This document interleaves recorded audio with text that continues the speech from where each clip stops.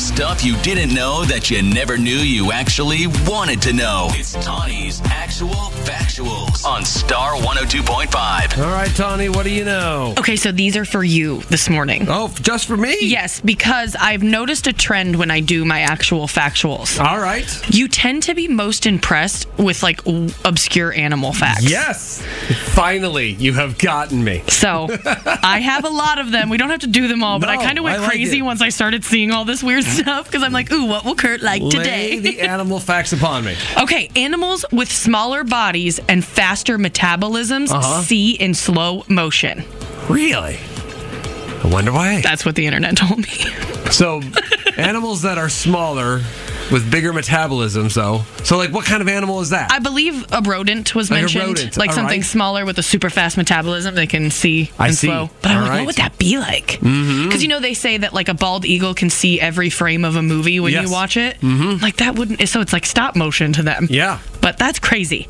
Next. The craziest thing that anyone ever told me about the bald eagle was that if it sat on a football goalpost and then there was a book on the other goalpost, so 110 yards, 100 yards away, it could read the title of that book. That's nuts. Exactly, because eagles can't read. Yeah, that's Who crazy. proved that?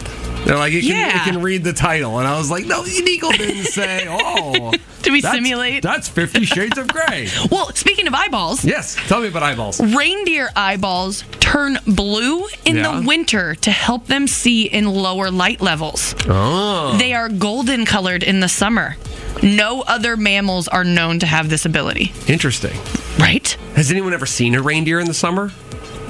If I saw a reindeer in the summer, I would just think that's a moose or an elk or something. I'd be like, you're not a reindeer. You're lost.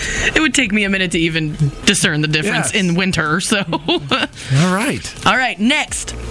The claws of a mantis shrimp can accelerate as quickly as a .22 caliber bullet.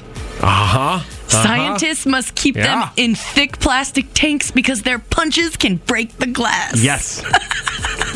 I love these facts. A punching shrimp? I was stuck in a TikTok wormhole of mantis. Some guy owns a mantis shrimp, and he would feed it things that are bigger than the shrimp, and the shrimp just, fierce. Oh, these are landing so well. I'm so proud of myself. I'm afraid of shrimp, but not so much when I toss them into an air fryer. So we talk about the giant sloth, the prehistoric big sloth thing. Terrifying when they're small. I can't imagine a big one.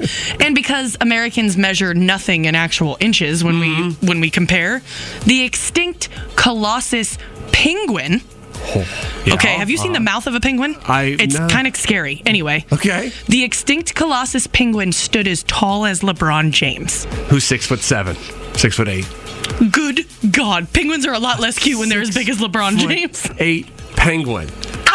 Terrifying, but how badly do you want to give it a hug? Oh, I do want to try, Could you imagine a 6'8" penguin wrapping its little flappers around you, his little flippers, and giving you a hug?